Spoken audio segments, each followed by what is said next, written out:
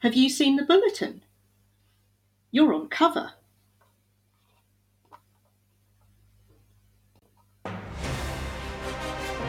This is Teachers Talk Radio, and you are listening live. Hello everyone, it's Saturday morning. I'm Emma Williams and today's show is about teacher absence. It's on my mind right now. I've just finished 10 days of isolation after testing positive. Yes, despite the vaccinations, I succumbed. But I'm back, fitter, happier, more productive, and I created a lot of cover. This is Teachers Talk Radio, and you are listening live. Tune in live at ttradio.org, or to join in the conversation, download the Podbean app and search Teachers Talk Radio. Follow the hashtag TTRadio. Tune in, talk it out with Teachers Talk Radio. Thank you for joining me live on Teachers Talk Radio. Welcome to the show. We've already got people joining us, which is absolutely great to see. And I hope you'll all share your thoughts on my topic for today, which is all things related to teacher absence. Setting cover lessons, maybe a bit of supply work. But before we get on to that, it is my first appearance as a host on Teachers Talk Radio, so I should probably tell you just a little bit about myself. So I'm in my 21st year of teaching. Yikes. I'm a secondary school teacher.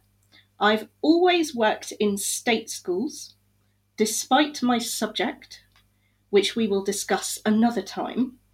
It's something that in my experience tends to be a bit of a conversation stopper. I'd spent 10 years at a grammar school in North London, and for the last 11 years I've worked in a lovely 11 to 16 comprehensive in Woking in Surrey. I'm pretty active on EduTwitter, so if you like the Twitterverse, then do say hello to me on there. Now, I've actually been running a poll on Twitter asking how many cover lessons you have had to do this week. And, well, some people are not happy, I can tell you. Well, of course they're not. We all hate it. We all know what it's like. We've all had that sinking feeling when we've come into work, possibly against our better judgment, seen our name on that cover board. Well, actually, that dates me, doesn't it? We don't really have cover boards anymore. Seen our name on the app, email, whatever your school uses. We've seen it and we've gone, ugh. And as a result, most of us will drag ourselves in if at all possible. Well, I say most. There are always a few glorious exceptions. Members of staff who seem to positively revel in being absent as often as they possibly can. I'm naming no names, but we've all met them. Eventually. Anyway, most of us will drag ourselves in at all costs, if nothing else, so that our colleagues don't have to pick up the tab. I know people say they go in for the kids, but really, if you're that ill, in my experience, the kids are getting a rum deal anyway, because you're not really in a fit state to teach them. But the bottom line is, we all know that if we don't show up, somebody else's day is going to be a little bit worse. And well, not just one person, 5, 6, 7 people's day is going to be that little bit worse, because 5, 6, 7 people are going to have to pick up one of your lessons, one of your form times, or one of your duties. That's just how it is. So back to that Twitter poll. I had an amazing response. I'm just looking at my phone here. 638 people voted, which is amazing because I don't have that many Twitter followers in the grand scheme of things. And now 54% of teachers who responded had not done any covers. Lucky them. 38% had done either 1 or 2 this week, and 8% of respondents had done 3 or more covers this week, which is actually phenomenal. 3 or more in 1 week. And I had a couple of comments. Mrs. KMP said, I might occasionally walk the long way round to go into school to avoid the person who sorts out cover. I think we've all done that. And Becky George said, we've been fortunate enough to have 15% PPA instead of 10. The head told us this morning that from Monday, the extra 3 may be used for cover. So I think schools are really feeling it at the moment. So I have never felt more horrified than I did when I stared down at my positive COVID result. I was half dressed for work, pants on, tights on, halfway in and out dress. And I thought, I haven't done one of those stupid test things for a few days. Better do one now. We've all been doing these ad nauseam for God knows how long. And it's kind of taken on an air of pointlessness, hasn't it? Like anything you do time and time again, you just become blasé about it. Even something that involves shoving a cotton bud up your nose and swirling it around. We're just used to it. So believe you me, when I stared down at those 2 red parallel lines, I couldn't believe it. I was bouncing fit, fully vaccinated, was also convinced I'd had it previously, before we had tests available. You know how you can convince yourself of these things. Well, I can anyway. So yeah, I couldn't believe it. And then the symptoms kicked in and I thought, okay, looks like the lateral flow test is right. And the PCR, of course, confirmed it. But that is more than enough of me moaning. The point I'm making is that cover is very much on my mind. I created a lot. And this is the first time I have had time off work due to illness in 5 years. The last time, when I didn't have the government literally ordering me to stay at home on pain of death, I was so ill I could barely get out of bed. I truly could not, under any circumstances, set cover. And yet, because of my subject, which no one else understands and no one else in the school teaches, I still had phone calls asking me what the students should be doing. And I understand why. Without me, they literally had nothing to do for an hour. And we all know why that's not a good idea. So this has all got me thinking about cover in general. How we hate creating it, how we hate doing it, and how much we totally love our cover supervisors who rescue us like knights in shining armour. And I have one of those knights joining me after the break who will be sharing her experiences. Liz King worked full-time as a cover supervisor for 12 years and so knows the highs, the lows and the everything's in between. If you are looking for a cover girl, Liz is your woman. So after the break, I will be talking to her about her experiences and starting to unpick what makes the very best and the very worst kind of cover lesson. So stay with me. Need support with your phonics teaching? Did you know Oxford University Press now has 3 DFE validated programs to help you? Read Write Inc Phonics, Floppy's Phonics, and the brand new Essential Letters and Sounds. Essential Letters and Sounds will get all your children reading well, quickly, using phonics books you may already have in your classroom. Developed by the Knowledge Schools Trust English Hub, it's affordable, easy to use, and makes teaching phonics with letters and sounds more effective. Whatever your school's phonics needs, Oxford has the solution. To find out more and receive support from your expert local educational consultant, visit oxfordprimary.com/phonics.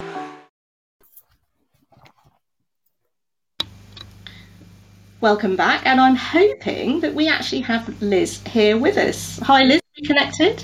Hi Emma, morning. Hello, how are you? I'm doing well, thank you. Glad to hear you're feeling better. Oh yeah, well, much better, thank you. In fact, the last few days it's just felt super weird being sat at home. Yeah, desperate to get back. desperate to get back, and watching my name on that cover list, up against the usual suspects, Yes. and me thinking, what? Yeah, it's been really strange. So you did the job as a cover supervisor for a punishing amount of time. I did, yes. What possessed you? Oh, I had young children and the hours suited me perfectly, and it was going to be a stopgap. I was going to do it for a couple of years until my youngest was in senior school, and then I would look for another job. And testament to the school that we both worked in, I stayed for 12 years because it was a lovely place to work. Oh, amazing. And so did you just literally come across the advert, or what Yeah, I think I first drew you? did. I was working with apprentices, so I'd worked with young people for a very long time, and I can't even remember where it turned up. I think it might even been back in the day when adverts were in local newspapers, and I saw it and I thought, oh, that might have my name on it, and interviewed and got it, and it was a baptism of fire, I can honestly say. My first couple of weeks I came home and cried every day because I had no idea what I was doing. So tell me about those first couple of weeks. What was so hard? Well, the very hardest thing, I think, was that everybody thought I was a supply teacher. And because every school has so many supply teachers, they are acknowledged but not really welcomed that well. My induction wasn't fabulous. I wasn't introduced to the only other cover teacher there because I don't think she was brilliant and they didn't want me to learn very much from her. So I was sort of left alone. And then an amazing drama teacher from years ago swooped in and said, "Darling, are you permanent here?" And I said, "I am." And she said, "Oh my goodness, come meet some people." And from that moment on, I was welcomed into the school and embraced and loved. Yeah, but that's quite a sad thing that you mentioned there in passing, that's how it feels. You've got an experience of what it feels to be treated as supply, and that's not good, is it? No, well, I think teachers are so busy, and the free time they have is either dedicated to preparing for their next lesson or nurturing friendships they have. So to then make time for somebody who's going to be there maybe for a day or for a week doesn't tend to happen.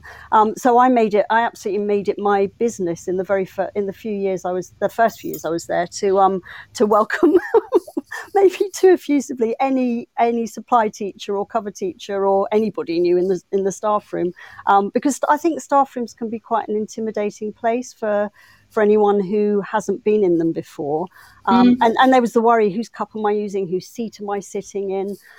So I just wanted to make it a welcoming environment. Yeah, no, that is so weird. I still notice that now. And I vividly remember in my first training placement, there were quite a lot of us, and we all sort of came in and sat down in the staff room and in some seats. Yeah. And then in a meeting a bit later, somebody who was sort of doing the training said, yes, so as it happened today, you all sat down in the seats where, I can't remember which you named a department sit. And, we all sort of looked at each other. It was made quite clear that we'd annoyed them. How are we meant to know if we don't know? It's incredible, isn't it? Yeah. And God forbid if you sit in the TA seats. I mean, that would have been disastrous. Yes, they actually sort of have them sort of individual seats, don't they? They do, yes. It's absolutely. So what would you say? So obviously your first 2 weeks were really tough for all sorts of reasons, but it is a tough job generally. So it is. It wasn't helped by the fact it was December as well. I think I started on something like the 5th of December.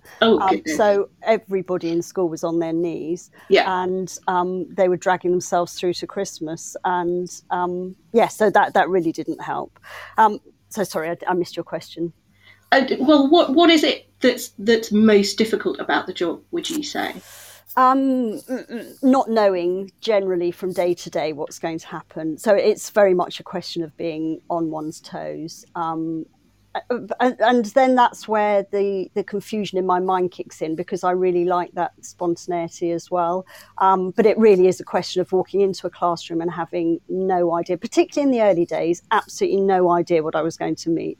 So I didn't know the students, I didn't know the staff, I didn't know the curriculum. So for the first year or so, it was very, very tricky. Yeah, so I think that was the hardest thing initially. Mm. And you stayed in one school for a long time. Did you feel after a certain amount of time that the students started accepting you as a member of staff, or would you say you were still treated differently? No, I was absolutely a member of staff. And it's funny, actually, because that was a double edge. So the very positive side of that was being referred to as a teacher. And, out and about in public, students would introduce me to their parents as a teacher in school. And for a number of reasons, I didn't become a teacher. So I wasn't a qualified teacher, but I was recognised by the students as one. So that was the very positive side, and that made that gave me a great sense of achievement. But equally, the students would see me coming, and as one, they'd go, "Yay, we've got cover!" And then they go, "Oh, it's you," because they knew me, and they knew they weren't going to get an easy ride from me. So yes, I absolutely was a recognised member of the staff. But you see, again, it's a shame, because I can't remember, it might have been Barry Smith who said recently, you are only as good as your school's behaviour is only as good as how they treat a cover or a supply. Oh, absolutely. And I think that says to me, I mean, most schools aren't there, 100% most schools aren't there, and I think our school isn't there, because and I've even felt it as a teacher going in. They'll sort of look at you and go, "Oh, are you teaching us, miss?" In other words, we've got somebody different. We've got an easy hour now, and then they would really resent me because they didn't get the easy hour that they expected. And even after, a lot of the students I knew for the entirety of their school career, and even in year 11, having known me since year 7, they would still be disappointed because they hadn't got that easy ride. And it was quite funny, in that respect, that they still thought they could get away with it. And I wonder if it's because they can with others. Yeah, absolutely. I think we've got Kathy Weston joining us, who is going to be my guest next week. Hello, Kathy. Hello, Emma. How are you? I'm very well. How are you? Wonderful, thank you. Nice to be on and speaking to you. So are you joining in our chat about supply? Yes, it's fascinating, how I think one of the things I've been reflecting on is how hard supply teachers work, and how, the general lack of appreciation I think they get from pupils and maybe colleagues as well. Mm. Yeah. Do you feel that's the case, Liz?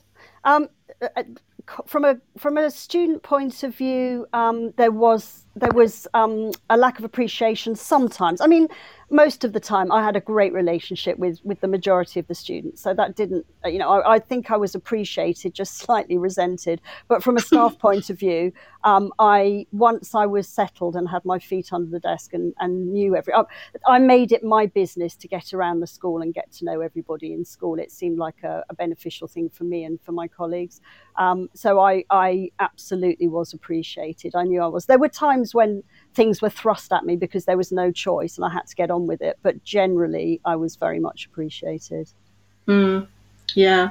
And of course, you took on other roles as well, didn't you? You very much became part of the fabric of school life. Yeah. Were those foisted on you, or was that something you really wanted to do? No, it's something I wanted. The issue with cover is that I didn't ever feel that anything was actually mine.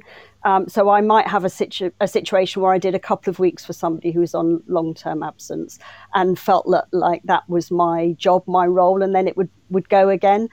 So there was no feeling of ownership of anything, which some people would argue is a great thing to have in a school because I could drop everything. But equally, I wanted some kind of ownership. So I pursued the DV role. Then I also pursued being a tutor, a form tutor, which I loved. And then for one reason or another, that was taken away. I think because I was unqualified and therefore was being paid extra for it. And I think it was a money-saving exercise at one point, years and years ago. So then I did have other jobs foisted upon me. I was persuaded to take the head of house role, which actually, although I fought against it, I really, really enjoyed. But I found that by doing DV and head of house, that got me, that the students then saw me in a different light and had more respect for me because they saw me in other roles rather than just cover. Yes, because it's then they see you leading, don't they? Yeah, I think absolutely. that with D&V is particularly powerful. Yeah. And I used to go on trips as well. I did many trips. So they would then see the fun side of me rather than just the strict cover supervisor side of me. Mm. So would you class yourself as pretty tight on discipline, Liz? Super tight on discipline. Yeah, it's the only way the job can work. If it's one of those, give them an inch and they will take everything, they'll suck me dry. So I really had to be as strict as I could be, so that we could get the job done. I'm one of those people, if a job's worth doing, it's worth doing well, and I wanted to do it well. And the indication of doing it well was to get the work done, to get the students to have done the work by the end of the lesson. And the only way that could happen was if they were actually working rather than throwing. I mean, at the very early days of me being cover, there was the craze was for them to chew up bits of tissue and spit them through a straw. And I remember one day just looking around at the board. So I was talking to the students, turned around, and then the whole of the whiteboard was covered in these bits of spat tissue. And I thought, how on earth? I had no way of knowing who was doing it. Yeah. But that didn't last for very long. I think once they knew me as a person and knew that I was going to be strict, that did stop. But they really were capable of taking the mickey. Yeah, that is horrible, isn't it? Yeah, well, we've got somebody in the texting in saying, "Good grief," and I'm not surprised.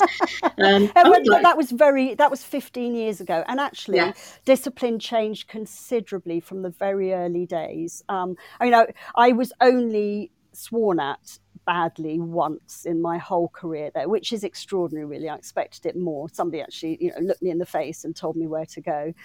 Sadly, she then stormed off and managed to catch herself on the PE gate, the gate to the AstroTurf, and hurt herself, which I think might have been a little bit of karma coming her way. But she was a very unhappy young woman. But so discipline got so much better that then I didn't discipline within the school got better, so I didn't need to worry quite so much. Yes. And did you feel, so for example, an incident like that, did the school treat it with the seriousness that it deserved? Yeah, I always felt that I was really, really well supported. So if there was an incident, if I had to call patrol, or if I wrote anything on the cover sheet, I would say 90% of the time it was dealt with really well. There were a few members of staff I'm not convinced a few members of staff even read my notes on the cover sheet, but the great majority dealt with it really well. And sometimes I'd put something down at the end of a lesson and think, right, that'll teach you, and then find that they were really quite heavily disciplined because of it, and think, oh, maybe I overreacted there. But yeah, the school really, really supported me in everything. I think that's really, really good to hear. I think really where schools need to go though is much more planning and thinking about what happens when a lesson is covered. There was a thread on Twitter by Tom Bennett last week or the week before, which of course I jumped on and got very excited and said, "Oh, I'm doing a show," and he completely ignored me. But there we go. But he said that he'd seen a package of routines in some schools where students were taught how to behave in cover lessons. So they were taught firstly they were taught how important every lesson was. So every lesson counts, that kind of philosophy. Yeah. And then also they were given specific roles. So there were clear, concrete, actionable tasks. He said, hand out the books, locate the equipment, give the supply teacher the seating plan, return the equipment, tidy the room. Be honest as well. So actually you saying about seating plans is so important because they work. They're such an essential tool, but equally I got undone by seating plans so many times because I would look at it, I'd know the students and say, no, Fred, you don't sit next to Tom, you sit next to Mary. And Fred would say, no, I was moved last lesson. And I'd say, oh, no, you weren't. It clearly says here that you sit next to Tom. And then Mary would say, no, Missy was moved to sit next to me. And then because it might not have been a class that I trusted hugely, I wouldn't know who was being honest, and I would try and stick with the seating plan. So one of my biggest tips would be that if the plan changes, change it on the cover plan as well. So because we used to spend too much time arguing about who should sit where it should be that should be the first thing that happens. Really clear, sit down, you know where you sit, I know where you sit, let's do it.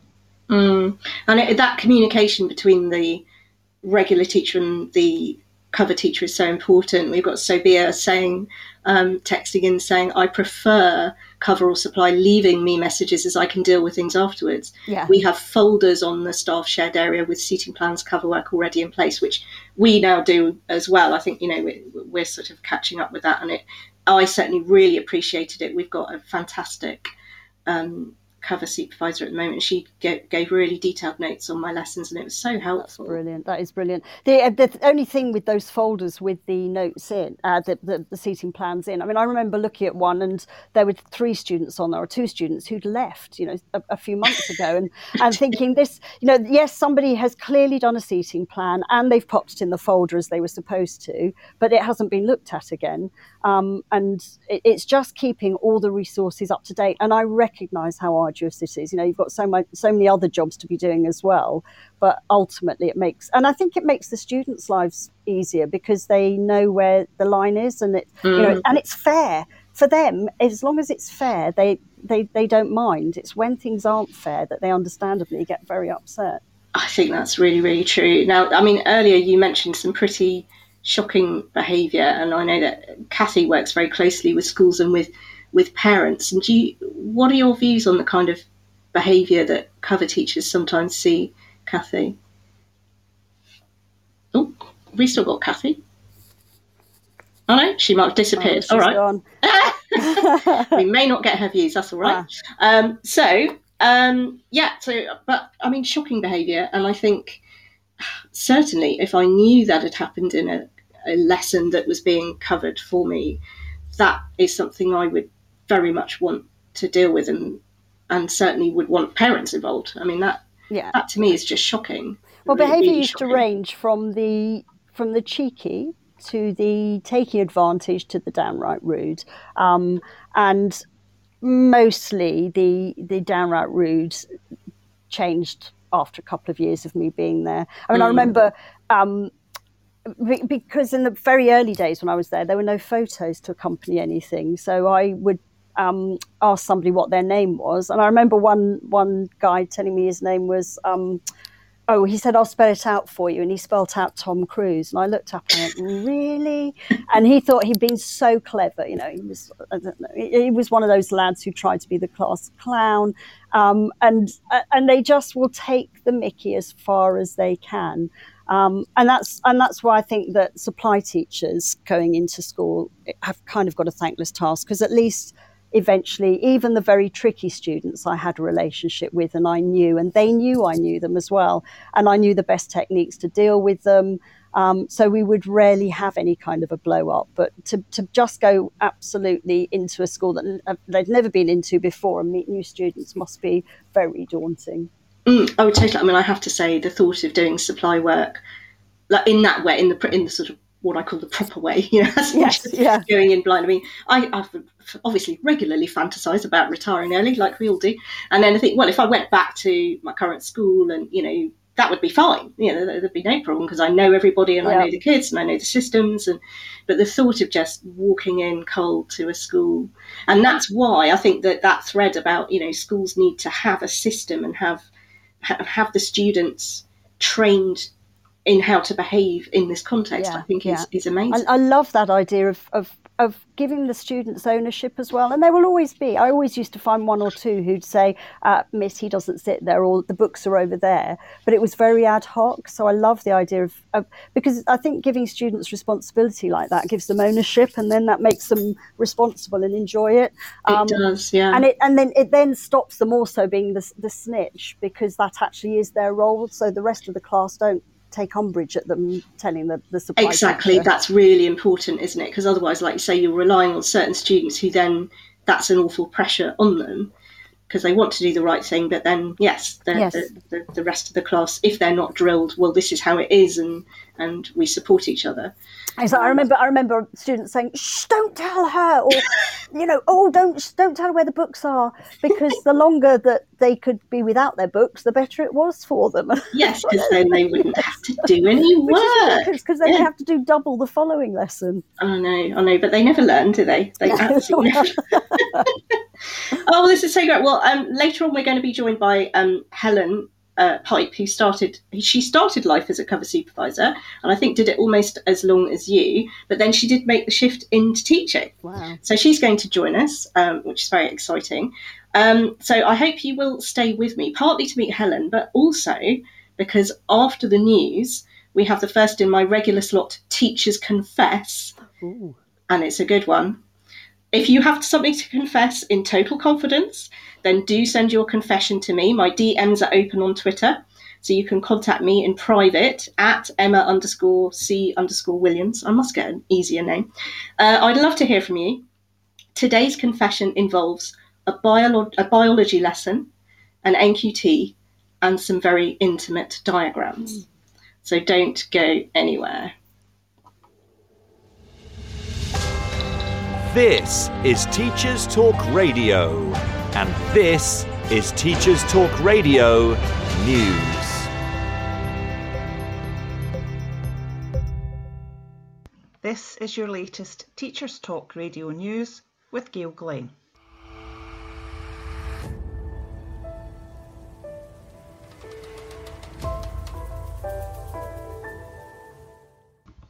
In Scotland, the largest teaching union, the EIS, has rejected the latest pay offer to Scotland's teachers of 1.22%.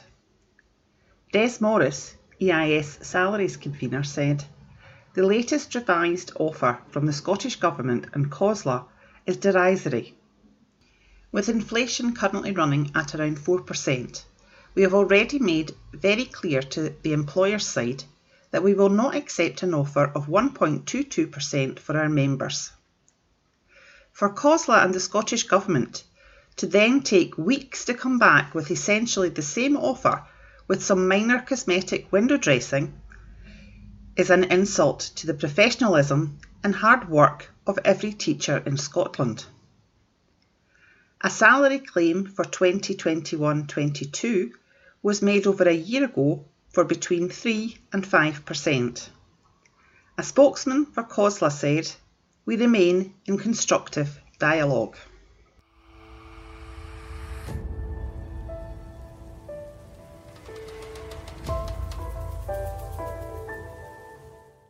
The head teacher of a school in Gwynedd in North Wales has faced threats after trying to recover £1,800 worth of debt by refusing to feed children whose accounts are in debit.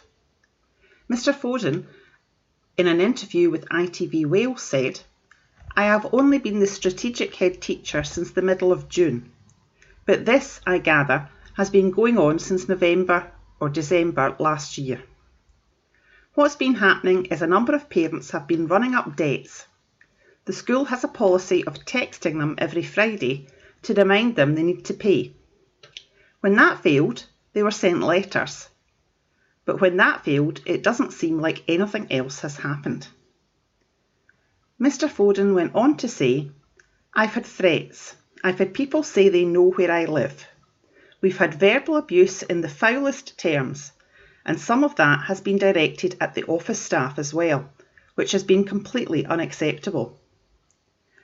A spokesperson from Gwynedd Council said, "We apologise for the worry and concern caused by the content and wording of a recent letter to parents regarding school dinner payments." This has been your weekend news.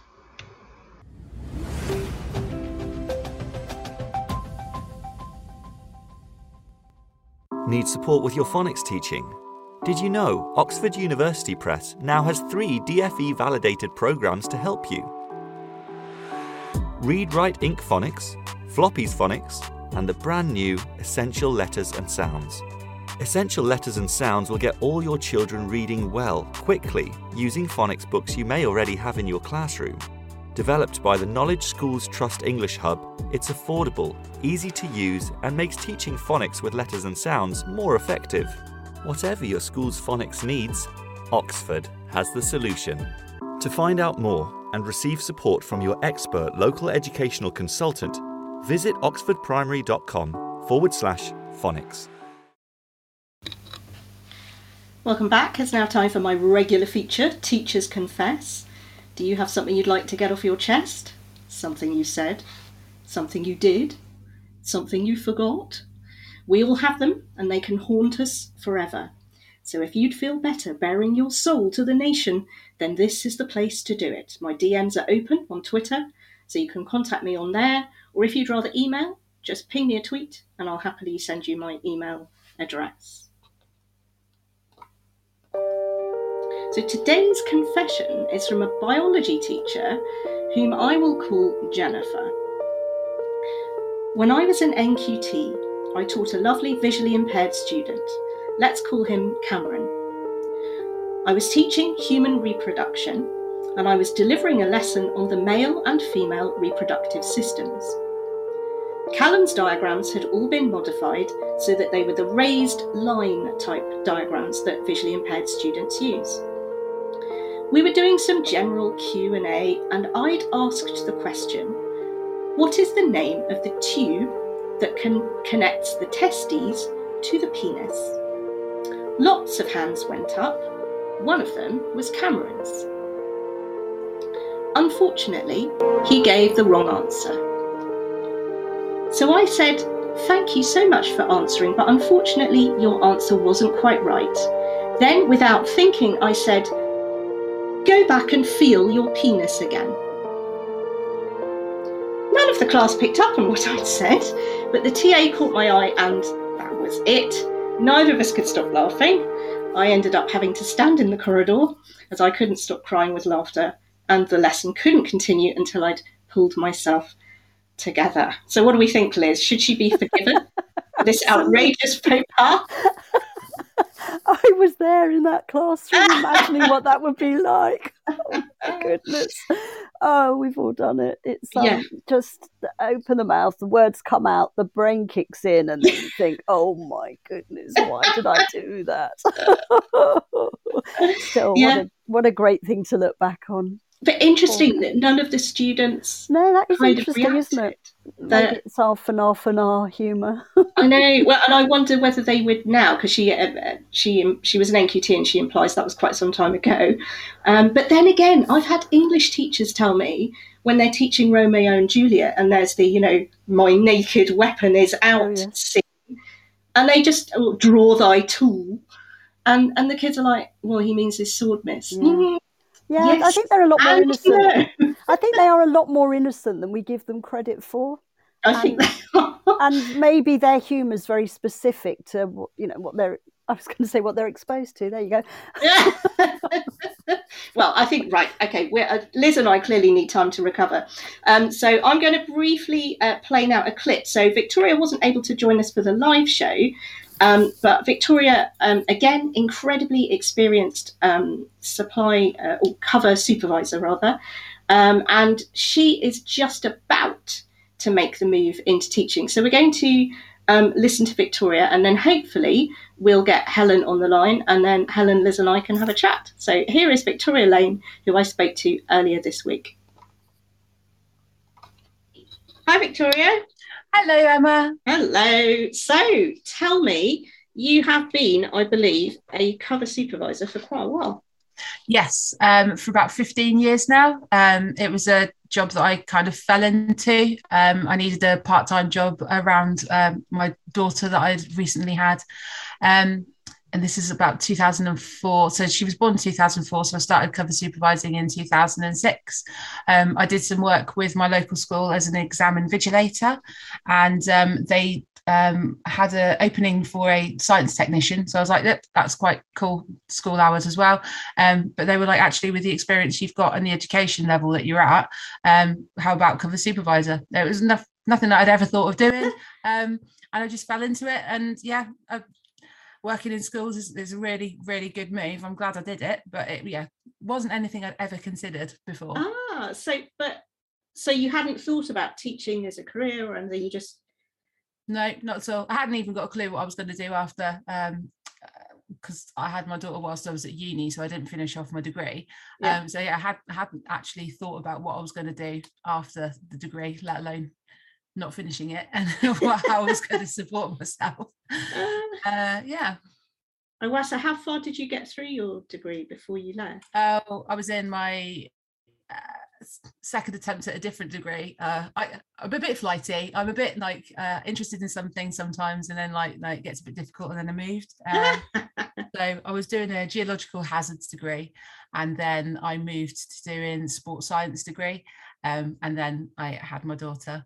So I didn't finish that, but I wanted to carry on with the geography. But at the point of, earning money and trying to get life on track and everything, it just was never one of those priorities.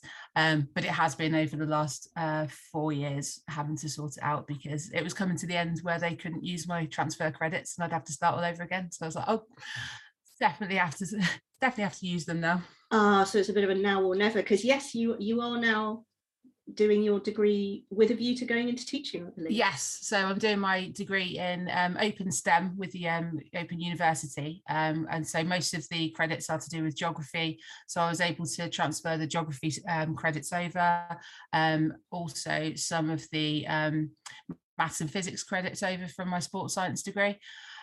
So I was only left with having to finish off 180 credits. So they've been filled up with environmental studies, and at the moment I'm doing international politics in in environmental policy. So that's fun. That's amazing. So really, this job you fell into is now going to define your career, which is very much so. Which is just absolutely fantastic, and got you to finish that degree, and so it's kind of been a bit of a major thing for you, I guess. Yeah, major work in progress. It's taken a long time to chisel and settle me down and get me self-focused, but I'm in my last year of it now, so here's hoping we get a good grade at the end of the year and I can move on to either looking for somewhere to do an assessment only route into geography, or I'll have to do a PGCE, whichever one seems to work out at the time. Yeah. And what I'm thinking that you are going to have some major advantages over other trainees because of the work that you've done. What experience do you think being a cover supervisor is going to bring to your training and your teaching career? Oh, bundles and bundles of confidence, which is going to be like one of those blessings, curses in disguise, really. So confident. I get this feedback quite a lot that I'm very confident, but I think that because I've been doing different tasks for so long, and what's worked for me so far, it might bite me on the backside when I come to doing a training situation where they expect a certain level. But over the years I've been looking at the teacher standards and seeing where I've been picking up, where I still need to work on, and gathering evidence as I've gone along anyway. So I do have a big folder full of this is how I can evidence teacher standards for the assessment only anyway. But I've always kept my eye on it just to make sure that, everything I'm doing has got a focus, even though it seems like it's quite chaotic. There is a slight focus somewhere in the back of my mind where I'm keeping all of this evidence together. Yeah, amazing. So if you had a piece of advice, one piece of advice, or more than one if you like, piece of advice for teachers who are setting cover, what should we be bearing in mind? You've got to bear in mind how confident that person is walking into a classroom of, even though they're your best students and you love them and you turn up to work every day, they have worked that rapport with you over a significant time period, and move it and bringing somebody else in with a different personality can be a major change for those students. So I would say make the cover work as simple as possible in the first instance, where it's literally just you give the students and they're independent as much as possible, and then that allows the cover teacher to spend the time with the students if they need to, where they're just focusing on the actual student rather than focusing on any behaviour or any issues with the work that's set. There's too much for a cover teacher to have to do to work on all of those things at the same time. So if a teacher setting cover can knock out all of those barriers, then it can be more of a personal experience for everybody, and you get more pleasure out of it, and you feel like you've actually done a good job. Everyone feels more successful when they feel like they've done a good job and they haven't had to raise any issues with the situation. Yeah, sounds like good advice. And to finish, what is the worst cover situation you think you've ever been in? Wow, there are some really tricky situations, but all for different reasons. Some of it is because I'm just not confident, or I don't like that subject. So if I was set to do a practical in a subject like drama, I'm out of my comfort zone immediately. I don't know what the rules are in a drama classroom. There are no tables and chairs to hide behind. Yeah, oh god, no, nightmare. Yeah, so my worst nightmare of a cover lesson is where I don't have control over what the students are doing, where I'm literally like, I don't know what you're supposed to do, and I don't know how this would be carried out by your regular teacher. So that's just my personal worst experience. But in the schools that I've worked in, they know that, and they try not to put me on those cover lessons where they can avoid it. It's like, we do actually need you to do this one today. So I mean, I can do it, I will do it, but if I can avoid it, I won't. Yeah, no, I think drama seems to come up quite a lot in people's cover horror stories. Unfortunately, so yeah, it's so varied, and you know, it's amazing that they can be so varied and they've got so many skills up their sleeves. But similarly, I'm sure they hate doing their classroom lessons. So the lessons where they have to sit at the table and like they feel like they're caged in a box, don't they? So yeah, absolutely. Oh, well, thank you so much, Victoria. It's been really, really fantastic to meet you. And thank you very much. Absolutely best of luck with finishing your degree and actually becoming a teacher, which is so exciting. Excellent. Thank you so much. I hope All right. Take care. Bye-bye. Thank you very much. Bye. So it was so nice to meet Victoria the other day, and I think she's going to make a fantastic teacher. So, Liz, you were never tempted to become a full-time teacher? Did you think about it? Yeah, in the very early days, I thought about it. My educational history wasn't brilliant, and I had no support, encouragement. My parents were very young when they had me. I was packed off to a mediocre boarding school where I got very mediocre to terrible results, and they weren't in any way interested in me going to university. So I didn't go to university. It wasn't something that was in my universe, if you like.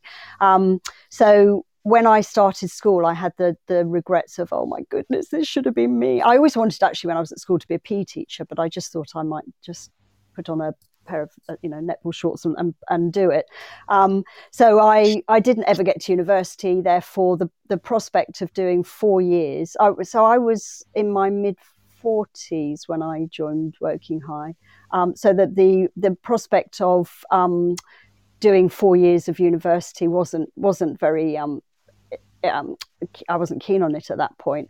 And then after about 6 or 7 years, I looked back at my time and thought, I could have done it. By now, I actually could have done it. But probably the reason I didn't go to university is the reason I didn't train and get qualified while I was at school. So yes, I thought about it in the early days, then I didn't, then I did again. And then towards the end, I was thinking, as everything was changing, oh my goodness, this is such a challenging job. And I wasn't sure at that stage in my life whether I had it in me then to actually be a full-time teacher with everything else it involves. I love being in front of the kids. I love the teaching side of it. It was everything else that would have put me off. Yeah. Well, I'm kind of hoping we've got Helen with us. It did pop up saying she's with us, but I can't see her picture. Are you there, Helen? I'm here. Can you hear me? Hello. Hi. So, hi, Liz. Hi, Helen. So, Helen, you did the full pathway. Is that right? You were a cover supervisor for many years, and now you're a teacher. Tell us. Yes, so I started as a cover supervisor. Didn't really know what I wanted to do after university. My mum worked at the school where I wanted, local to us. Asked to have the day for my graduation. The head asked what I was doing now, and my mum said, well, not much really. So I popped in for an informal chat, and I've been there since. Amazing. Yeah. So Many times doing cover supervisor, and then I did some unqualified, taking some little bits of timetable here and there, and then did a maternity cover support, and then did the direct salaried route. Amazing. So do you think, so Victoria said that she felt she would be very confident going in as a new teacher. Is that how you felt, or was it very different? I felt very, very young. I was just turned 21, and I'm a very quiet person anyway. I just thought, is this for me? Secondary school, had it even crossed my mind secondary school ever? You know, I thought if I'm going to be teaching from a young age, I'd be thinking primary. But you soon get your feet under the table, and I do think being a cover supervisor is chucking you at the deep end as well. Absolutely, it does. Yeah. It does. Yeah, that's a question I forgot to ask you, Liz. I'm very curious to know. Would you have considered the primary setting, or did you just think secondary was the way forward? No, secondary. My youngest was still in primary school. My oldest was in secondary, and what was that, 6 years of primary school with my children, there was enough to make me realise I really didn't want to work in that setting. They're still so needy, whereas the senior school, at least they can do their own shoes up and take themselves off to the bathroom on their own. Yes. Yeah. I think that's sort of how I feel. Yeah, I was just listening to Victoria. Actually, she was wonderful, and it was interesting how different we all are. Because while she was talking, I absolutely agreed with the keep it simple. Initially keep it simple so that cover supervisors can get it. I remember going into I think it was probably a language lesson, and I had to copy by hand onto a board something like 15 different tasks that the students had to do, and it was. So I had to write it and then go back up to the top of the board because there was too much to get on.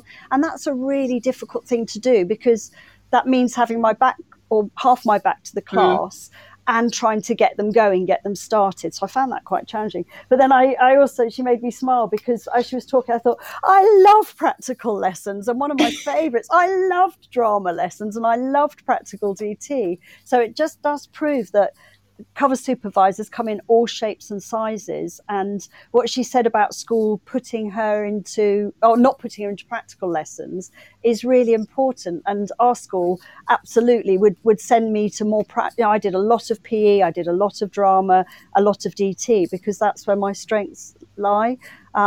So I think it's important that schools recognise that and then send their cover supervisors where possible. I mean, don't get me wrong, I did do maths lessons and they weren't my forte. But yes, practical wherever possible was what I loved. Yeah. I think that is the ideal, isn't it? I mean, of course, at the moment, schools are struggling hugely to have to get supply and to get cover, and certainly our school is struggling with that. They're proactively looking, but we are really tight, hence my horror at being off work for so long, because I fully understand the pressure that they're under. But obviously the ideal is that when that isn't the extreme situation, that yes, they will use their supply teachers and their regular cover teachers in the most appropriate way. Helen, what was your preferred kind of cover? Did you like the practical or the set lessons? So I'm completely the same as Victoria. Avoid anything that involves students getting out of their chairs. So yeah, that control element. So I avoided anything like drama, music. But at our school, they put us into departments or faculties. And we became part of that team, which I thought was really nice. That is really good, yeah. And I have to say, I mean, I have, I mentioned that Tom Bennett thread earlier, and of course, even though he ignored me, he did still get lots of replies of people sharing their cover horror stories, which is actually what I wanted, because I think as soon as you say the word cover, everyone just starts piling in. And I have to say that drama and maybe music get quite a bashing in terms of nightmare covers. Here's one example. Chris Baker, who used to be a cover supervisor. Chris, you could have been on the show. He said, this is the cover. Okay, see what you think of this. Year 8 are rehearsing their soap opera scenes. And wait for it, this is the crucial bit. They know what to do. Yeah. I think that familiar. phrase is just dreaded, isn't it? They know what to do. Really? But the thing is, they did know what to do. So I would I'd read the cover sheet out to them and go, "You're rehearsing your soap opera pieces." And then I'd sort of pause and go, "You know what to do?" And they'd go, "Yeah, we do. Yeah, we do." And they'd set off into their groups. And 7 out of the 9 groups would be really into it, knowing what they're doing. There'd be always one group sitting in the corner on the windowsill, not doing anything, who'd need chivying along. One group would say, "We've got 3 of us aren't here, I'm on my own." So I'd just try and sort of get them to get involved. But the thing that used to make me laugh with drama lessons, and it was normally year 8 and year 9 boys, regardless of the topic, so it could be soap opera, they would have swords and they would be fighting with each other. I'd say, "What are you doing?" "Oh, it's part of our show." "How can it be? You're doing soap operas." "Oh, no, we fight." Okay, so it was the only chance they had in their very structured school life to actually fight with each other. And so I'd just watch with horror and think, surely you can't be allowed to do this. Yeah, well, according to Mrs. Eddie 1974 on Twitter, she had a cover that said, "Practice the fight scene in Romeo and Juliet." Oh my goodness. All boys year 8 drama. Oh, well, I bet they absolutely loved it. Yeah, and I think this is even better. Mike Murray said, "I once covered a drama lesson that the instructions consisted of a small piece of paper stuck to the desk with 'We're doing Shakespeare' written." No. No. It didn't even say the play. Oh my goodness. So that's when you absolutely rely on it being a good class, and then what I think what Victoria said about the teacher knows their students so well and has such a good rapport with them, and that doesn't always carry over into a cover lesson. Sometimes it does, but it doesn't always. So it's important for the teacher to know that those that are absolute darlings for them won't necessarily be so for a cover teacher. Yeah, I think that's very true. Let's find another classic. Let them watch Reach for the Stars Part 7 video. Thanks. Where is it? Yeah. And the technology and doesn't work. This is from Paul Cochran, and he said he checked the video and it was 7 minutes long. Oh my goodness. So, I mean, I don't know how long the lessons were in that school, but I'm guessing they were longer than 7 minutes. Or watch, it's on the system, play this video. It's an hour long, and I know it's an hour long because that's always the cover set, and I've seen that video 10 times, and I just sit there and go, "Oh my goodness, here we go, it's this same video again." So was that actually your worst nightmare? Would you rather have got involved and done a practical cover lesson than sat and watched the video? I'd rather do anything than watch the video for the 10th time. Yeah, absolutely. Yeah, I would much rather be busy and practical with the students. I mean, there were times if I had lots going on in my other field of work, then it would suit me to have them sitting, being very independent for 40 minutes and getting on with their work. But generally, I really, really appreciated getting involved with what was going on. So ironic, no, it's not ironic, but a PE lesson, I would love being outside, I don't know, doing a tennis lesson or a netball lesson or something like that. I came unstuck occasionally where it was take the girls for football because I didn't really know enough about football at the beginning, or basketball. I've never played basketball in my life. But the benefits of being somewhere for a long time is eventually I did learn drills and I learned skills and tips that teachers have in their toolbox.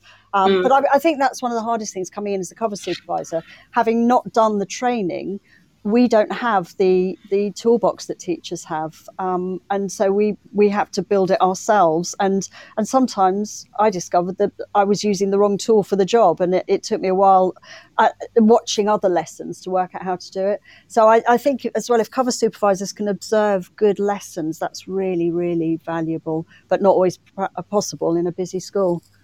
Yes, indeed. Did you get that opportunity then to observe? I did at the beginning, and then I was very lucky to be co-tutor with an amazing teacher, so I watched her citizenship lessons and learned a lot from her, and then during quiet moments I would ask if I could go and observe, and that would come up in my appraisal as well.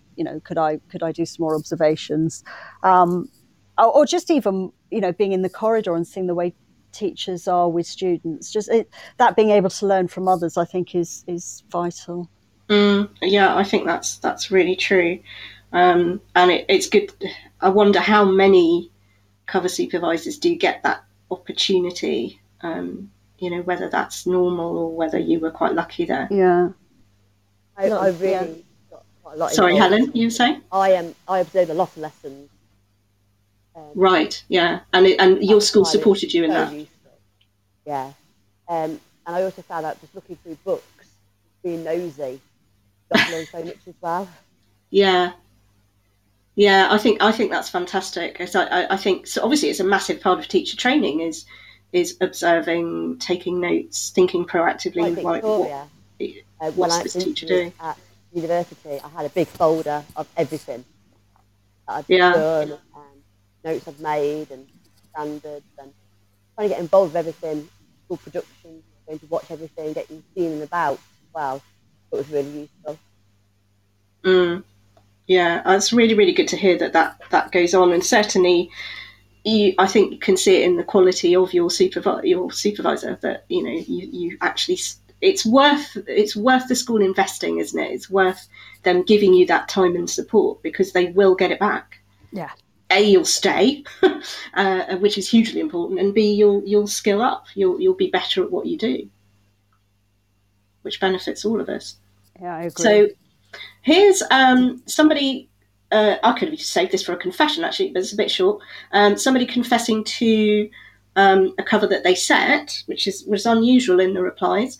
I'm assuming they're a biology teacher, there's a theme here, left a huge jar of snails for a poor chap to look at their biology. I don't and his only comment on which he does not elaborate is, who knew snails can be quicker than you'd think? There were snails everywhere. The image that leaves in my head of what exactly happened in that lesson. Oh, let's hope none of them got squashed. Oh no! I wonder if they were hunting for them for weeks. Yeah, I imagine so. I bet a few students took them home in their bags.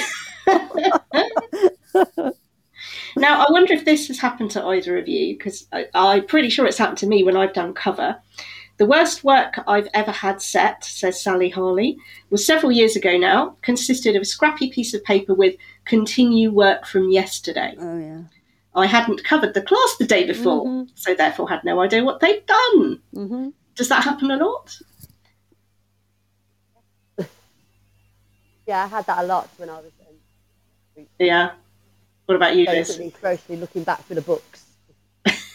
Yeah, and the other problem with Carry On is they're all at different stages. So and I had no way of knowing where they should be at. So Carry On, and where does the teacher want them to get to? It's far too woolly.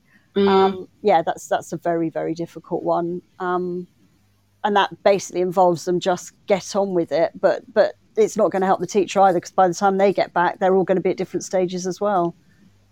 Yeah.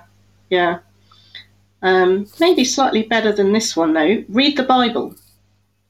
Period 7 Friday. Oh. Hey ho, that's going to go down really well. Yeah, again, any particular section? No, dip in wherever you fancy. Yeah, pick your favourite. Yeah. My other favourite one was do this lesson, and it's beautiful cover, and everything was laid out perfectly. All the resources were there, the books were there, everything was perfect. Give it all out, get the students going. This is your lesson, and a hand comes up and says, "We did this last week." I say, "Oh no, you didn't. It's cover. No, you haven't done this." They say, "We have," and I thought, "Oh, here we go. They're trying to pull the wool over my eyes." So I said, "Right, well, can you bring me your book and show me?" And sure enough, they have done exactly that lesson the previous week. So what do you do then? Well, then my default is to go to the head of department or ask, find another teacher. Where should we be? But with some departments, there's nobody else. There is no other member of staff around. So that's a really, really difficult situation to be in. And I have been known to use the textbooks and just move on to the next page. Just say, right, okay, we'll move on. This is obviously where you have done. Let's move on. But that's really difficult because I don't know if the teacher wants that to happen, if they're ready for them to get to that stage. I don't have enough knowledge about the subject to be doing that. I mean, what I used to do was read a paragraph ahead in my mind. You know, I'd silent read on and just try and read faster than they could to just be a paragraph ahead of them if they were asking questions. And that really is kind of going by literally flying by the seat of your pants. It's quite scary doing that. It is incredibly difficult as well. I mean, if I think of all the recent stuff we've done on cognitive load and how it's basically bordering on impossible to do that. So it's an incredibly challenging position to put your cover teacher in. Now, something we haven't talked about so far, but Sophia has texted in saying, making the point about the fact that obviously cover is generally set by someone who's very unwell. Yeah. And I think that's maybe something we ought to think about. And certainly, as I say, when I introduced the show, I recalled last time I was properly ill, and that it's the only time in my whole career I've said I can't do it. I'm too ill. I can't. You know. There was one point on it trapped in the bathroom. Yeah. There was one department in school that used to they had cover buddies, so they would set cover for each other, which I thought was great, which meant that the member of staff who'd set the cover was in school, and it was generally of good quality because the absent teacher wasn't having to do it from their sickbed. That does sound a really good idea. I mean, obviously it wouldn't work for me on my lonesome. But I think, yes, certainly big departments, that would be a really good way of handling things. And Helen's already mentioned, obviously, she, you know, as a supervisor being attached to a department, which again, I think is a great idea for schools to do if they can. And I think, I guess also schools they need to think about it and plan for it and advise staff on, okay, if that member of staff is too unwell to set cover, this is the default. Look at your knowledge organiser, using retrieval practice. You know, there should be a sort of generic approach. That's what I do in my department. We have a bank of guided reading tasks each year group, just linking loosely to the topic, but not covering what they actually do. Just a bit of a backup, just in case, worst case scenario, the person is too poorly. And I'll bet your background, the career route you've come, maybe gave you that insight into planning for cover. Am I right? Yes, absolutely. Although thankfully we haven't had much cover recently, it's nice to have it in the bank ready just in case, especially when sometimes as a department I might be rushing around in the morning and I might not have time to set cover work for 5 periods for somebody. Yeah, I think that kind of planning is powerful. Now we've actually, Victoria, who we heard from earlier, has texted in, my last school, the science department had a cover folder laying out what textbook work married which topic if needed, and the science tech was able to just print resources as needed, and that worked really well. That does work. The only issue then is if somebody's on long-term sick, then that's when work gets repeated. So either a topic is missed or it's set twice. It is the long-term sick that causes the most problems, I think, because we can deal with the day and that day can be caught up. But I mean, so in your case, 2 weeks away from school, that's 2 weeks of learning that those students have missed that has got to be made up somehow. So that I think the folders are great. So there was one department in school that had a folder and that was the default for cover, but it wasn't part of the curriculum. It was just cover, which then meant that it wasn't desperately important, and I think the students knew that it wasn't particularly valid, but also it meant that work that they should have been doing wasn't done.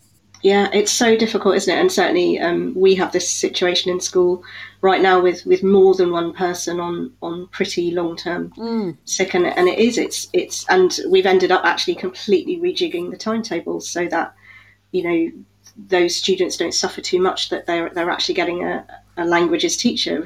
There are certain subjects in particular that if that specialist teacher isn't there, they just don't get taught, for simple as, whereas at least, I don't know, subjects like in the humanities, you know, it's maybe possible for some of it to be covered in at least a rudimentary way by a skilled supply or cover supervisor, even if it's not their subject. But you can't chuck somebody into a French or a Spanish lesson and go, off you go. Yeah. It just isn't possible. In fact, somebody, one of the people who responded on Twitter, can't find it at the moment, but they did mention a French lesson where the instructions were in French. And she said, and I don't speak French, and neither did the Year 7s, or at least not to the standard that was required. Oh my goodness. Yeah, so again... and that was one of my tips, actually, sort of like tips to teachers, was assume the cover supervisor has limited knowledge of the subject, topic or task, because and keep it simple, as Victoria said, because if that assumption is there, then hopefully the cover supervisor will be able to pick it up and run with it. But if you know, I as it happens, I could do and enjoyed French lessons. That was fine.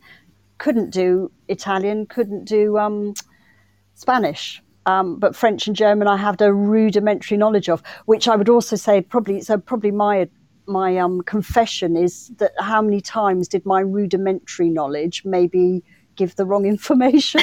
I look back now and think, when I was doing, well, I know my maths lessons were terrible. And one of the TAs used to look at me every time and say, right, Mrs. King, shall I just explain how to do fractions?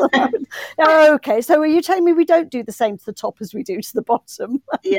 She would be so lovely to me and she'd take over. Because there is this assumption that we all know everything there is to know about every subject, and we don't. And I think even in subjects, I mean, I remember doing an art cover once, and I was absolutely petrified. It basically said teach them perspective. Yes. And it had a drawing, which obviously to the art teacher, like, yeah, we'll get on with it. And I was like, sorry, I don't know what you're talking about. I genuinely can't do this. No. Well, I think for a cover supervisor, Google is our friend. I used to say, right, okay, just let's get started, and I'd be frantically Googling what on earth this was about. It's so stressful. And again, it's that thinking on your feet, which just terrifies me. I like tight controls, and I get very panicky if anything, any of my sort of usual routines and structures are taken away from me. I don't deal with it very well. Yes. So, just absolutely terrified. I'm actually getting the shivers thinking about some of these covers. Here's one. Oh, this is a good one. Drama again, but with a twist. The cover work was students to design, draw, and colour in a golden ticket from Charlie and the Chocolate Factory. The room had one yellow pencil. And that is not enough work. No, I mean, how long was that supposed to last? That will take, from experience, that would take some students 5 minutes, some 10, and that would be it then. And then I'd start going, okay, lovely, right, well, let's do the bed that they sleep in. Oh, let's do the elevator, trying desperately to remember what the book, the play, the film is about. What can I remember? Yes. Yeah, I mean, I don't actually, what are they learning as well? I mean, really, yeah, it's not ideal, is it? And again, it's part of that worry that Tom Bennett in his thread mentioned about setting meaningful work rather than keep them busy work. And I think students know, I mean, they're not stupid, are they? They know when something's been set just to keep them occupied rather than having any value.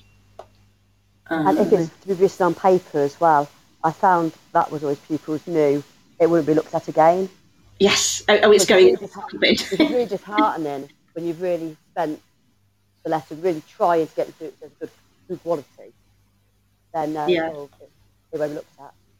That's it. I remember them saying, you may as well just put that in the bin, miss. They're not going to look at it, and thinking, you must be joking. You've worked hard. I've worked hard. Surely they're going to look at it. No, it's not going to happen.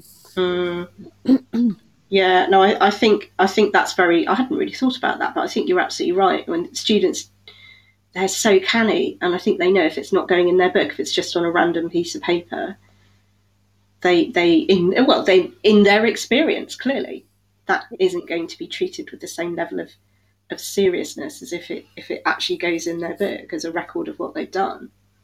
So what do we think about RE covers, ladies? One word on a scrap of paper, abortion. I mean, that was it, apparently. God. I mean, that's extraordinary, isn't it? So RE would be tricky because a lot of it, and when it moves into sort of philosophy and ethics, which is part of RE, would be very difficult, because that, you know, I used to get cover that say would be debate abortion. Okay, well, you know, how do I get you to? It's actually very difficult as a non-practitioner to get a class of 30 students to debate. It's incredibly difficult. This is something that I feel really strongly about, because I've been thrown into covers like that before. And I think, especially RE teachers who are obviously highly skilled in that area, it almost kind of disrespects what they do to expect the rest of us to be able to do it. No, you're really good at this. And I mean, watch a good RE teacher run a debate. It's amazing. I mean, amazing. And I can't do it. No. Absolutely can't do it. No.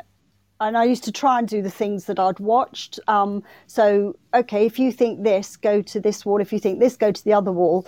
And then watch 30 kids stampede across the room and think, no, that's not what I had in mind. Get back to your seats. Right, let's try and rethink this. And then I'd find myself desperately watching the clock. So if that did come up, I would... But see, then I'd try and find... This is also terrible. I'd try and find videos. That's really hard to do on the hoof like that, because I would not know what was going to come up in the video, and I couldn't. Absolutely. You know, I mean, an abortion video. Oh my God, what am I going to find here? Yeah. That it was horrible. No, you're right. I mean, again, it's, you know, if you think of the amount of time we all spend talking about how important planning your lesson is, and then we just expect, right, off you go, that like make it up on the spot. I mean, it's just not going to work, is it? No. And it's very difficult in that sort of situation as well, as a non-practitioner, to try and not bring my own views into what we're discussing, and recognising that I shouldn't. I used to find that incredibly challenging, trying to be impartial while I'm listening to people say things that I really didn't believe in. Yeah, I used to find that personally very difficult. Yeah, again, something that I guess if you train as an RE teacher, that's part of it's something that's discussed during training. And absolutely, you know, they must spend a lot of time, you know, having to talk frankly about how you manage your own feelings and your own responses to things. And you know, again, if you watch a really good RE teacher, watching them play devil's advocate and bounce a different opinion back. And again, like you, I think I would really struggle with that. And struggle to know, like, where's the line? What's you know, what is the difference between slamming a student down for giving their view, which we're told is actually the worst thing you can do, and tolerating hate speech? I don't know.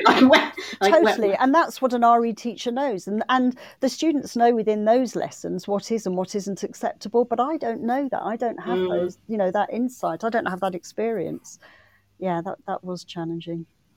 I certainly think that covers I've had over the years, I think anything that involves me leading discussion that I haven't prepped for. I mean, I'm quite happy teaching citizenship because I prep for it and I know this topic's coming up and I prepare. But I think just being thrown into a contentious subject and asked to run a debate or a discussion off the top of your head on a busy day when you haven't got time to think about anything else, I think. Funnily enough, citizenship used to be the hardest lessons because they were tutor groups. They would be I'd find them sometimes more challenging. And I would find that teachers maybe didn't put as much planning into their citizenship lessons as they did into other lessons. So I'm shocked that you say that, Liz. I know you are. True though it was. And that would be, well, that quite often involved coloured pencils and paper and make a poster. Yes, make a poster. Yes.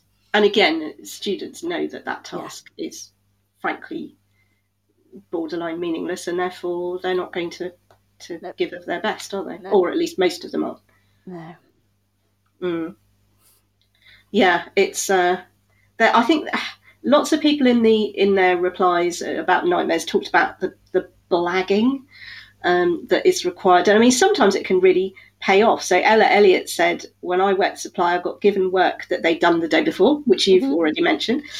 She said, I checked and yes, they had.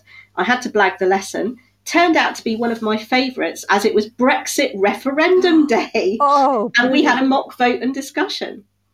Yeah, I mean, I get actually my worst nightmare again, but she seemed to feel that it went fantastically. So I guess in the right context, if you're confident with the topic.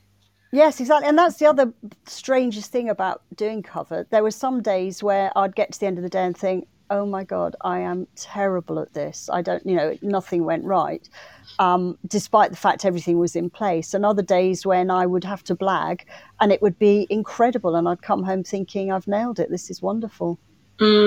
Yeah. And that's the sort of the vagaries of maybe where my head was at the time. Yeah.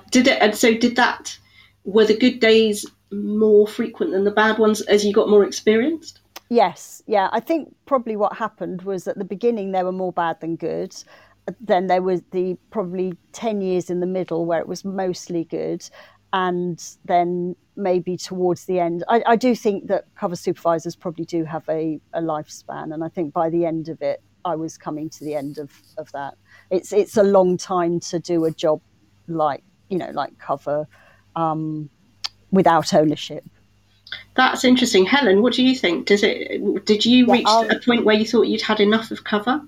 Well, I think by having a couple of my own classes, I realised that I was disappointed about doing cover, and I was getting itchy feet. And I thought, I can't keep doing cover. I need to take some responsibility and some ownership over some groups, which is when I decided to apply for schools that salaried. I think it does have a lifespan. Yeah. And it's interesting. I mean, maybe a bit of a dramatic analogy, but I do think it's similar. I know quite a lot of people who've volunteered for the Samaritans, and they say that the vast majority of Samaritans volunteers, again, there's only so long you can do it for, and then you want to go and be a counsellor, or you actually want to do something, whereas there's only so long that you can cope just sort of containing people's feelings and supporting them, but then not having any action or progress, if you like. Yeah, absolutely agree. Yeah, so I think, yeah, it's interesting. I mean, 12 years is a long time to stick it out, Liz. Yes, it was a long time. But I'm sure I've moved from working with children now to working with old and vulnerable people, which is similar in as much as I don't know what I'm going to walk through the door to, but very different.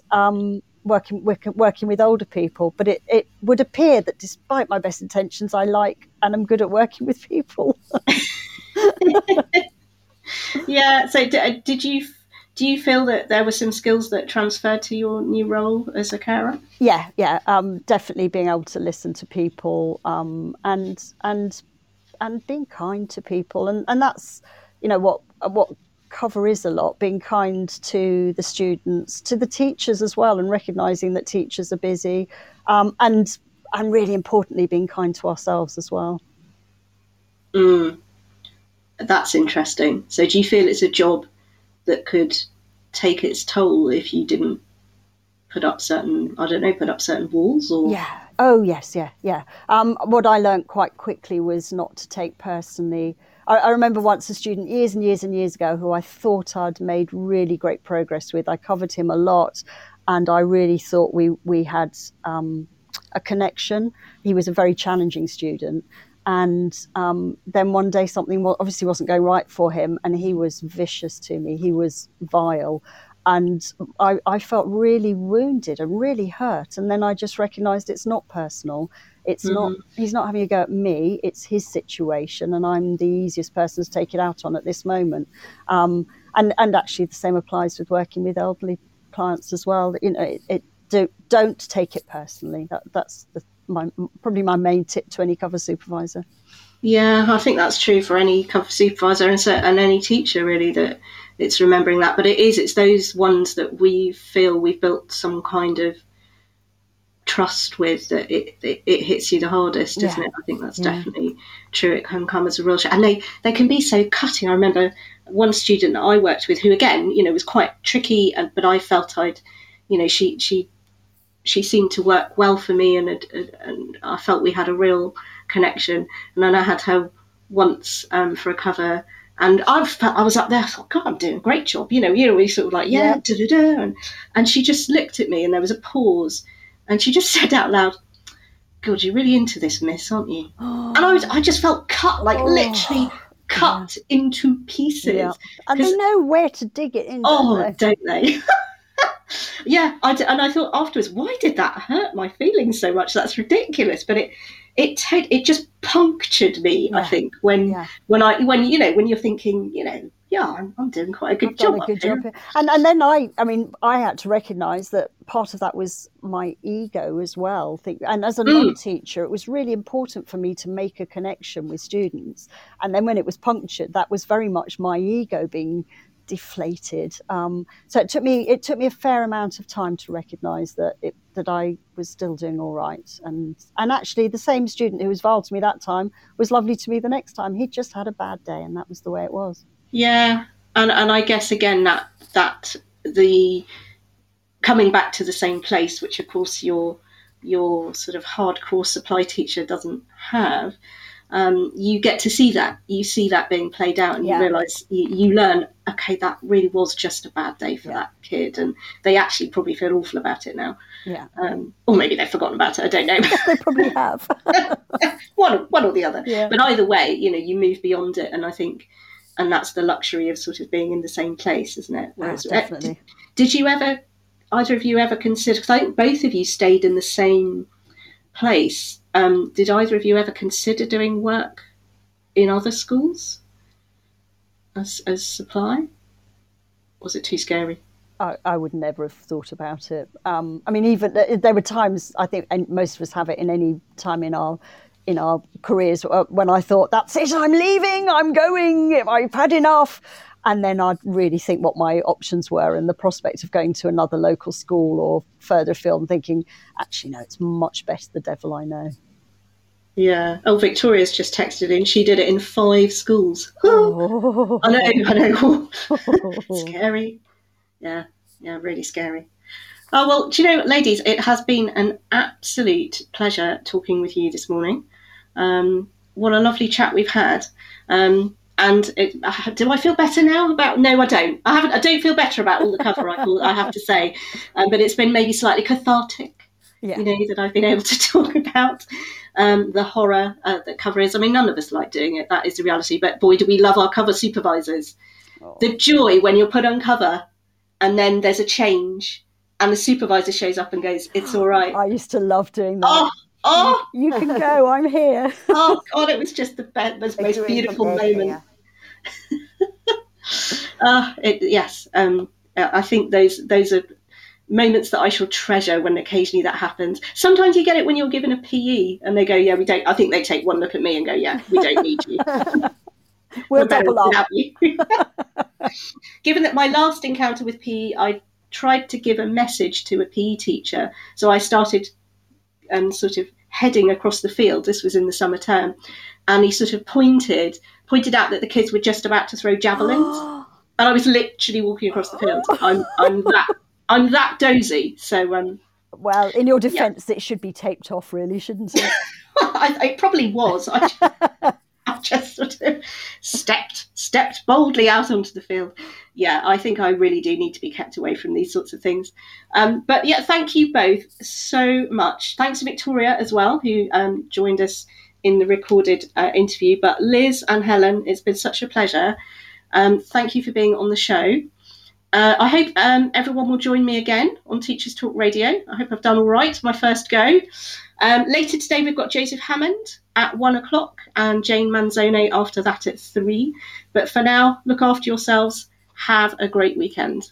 Thank you. Bye. Bye.